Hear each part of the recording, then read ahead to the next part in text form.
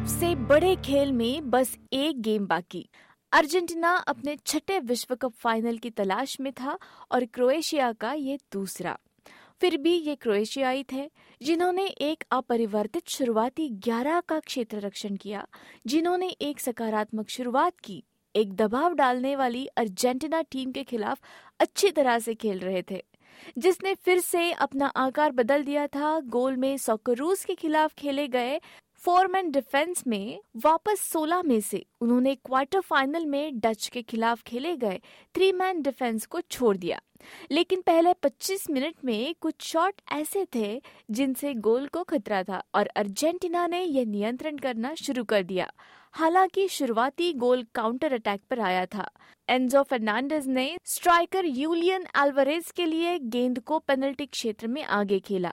Croatia के अपने पिछले 2 मैचों के नायक गोलकीपर डोमिनिक लावेकोविच गेंद लेने की कोशिश करने के लिए अपने लाइन से बाहर आए, लेकिन असफल रहे और इसके बजाय अल्वारेज से टकरा गए। रेफरी ने पेनल्टी दी। अर्जेंटीना के सुपरस्टार लियोनेल मेसी द्वारा वो ले ली गई, जिसने 34 मिनट के बाद 1-0 अर्जेंटीना के लिए स्कोर किया। मेसी विश्व कप में अर्जेंटीना के अब तक के सर्वोच्च स्कोरर के रूप में गैब्रियल बैटिस्टूटा से आगे निकल गए हैं। उन्होंने अब टूर्नामेंट में 11 बार स्कोर किया है। 5 मिनट बाद अटैक में दाहिने हाथ की ओर से आया एक क्रोएशियाई क्रॉस अर्जेंटीना द्वारा रोक दिया गया और गेंद मेसी को दे दी गई। पिच के अपने ही आधे हिस्से में उसे गिरा दिया गया था, लेकिन इससे पहले कि वे गेंद को अल्वारेज के पास कर सके, जो गेंद के साथ पिच की लगभग आधी लंबाई तक दौड़े और इसके बाद ये एक जोड़ी से बाहर आ गया। क्रोएशियाई लोगों ने इसे नेट के पीछे दस्तक दी। अल्वारेज ने मैच के बाद गोल के बारे में कुछ इस तरह से बताया।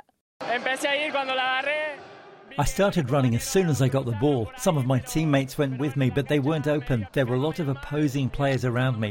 I was lucky I managed to keep that ball and score the goal that allowed us to breathe a bit.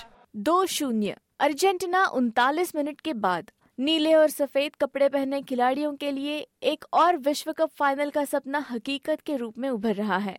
गोल की सख्त जरूरत में क्रोएशिया ने आधे समय में 2 गोल किए और इसके तुरंत बाद वापस एक गोल। लेकिन अर्जेंटीना का सबसे बड़ा क्षण अभी आना बाकी था।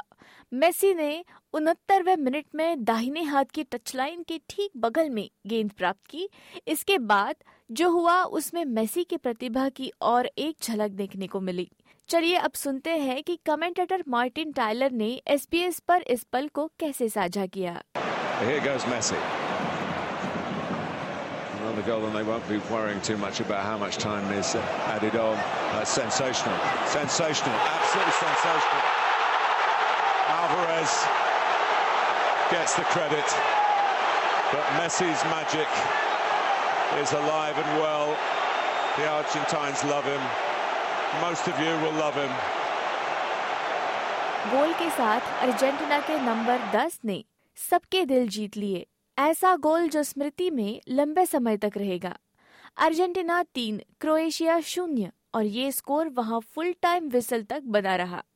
पहला विश्व कप फाइनलिस्ट कौन होगा, ये सवाल सबसे शानदार और जोरदार तरीके से सुलझा। अप्रत्याशित रूप से मेसी को प्लेयर ऑफ द मैच पुरस्कार से सम्मानित किया गया और आश्चर्यजनक रूप से जीत के लिए उनकी प्रारंभिक प्रतिक्रिया ज्यादा भावनात्मक थी।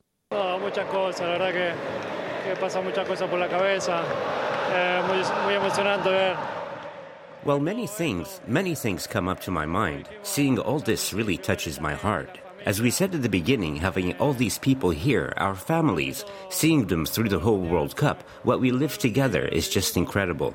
Now we're in the last game, which was our final aim. लेकिन जहां एक मशहूर विजेता है, वहां एक निराश हारने वाला भी होना चाहिए। इस दिन वो क्रोएशिया होना था। हार गया, लेकिन पूरे सम्मान के साथ।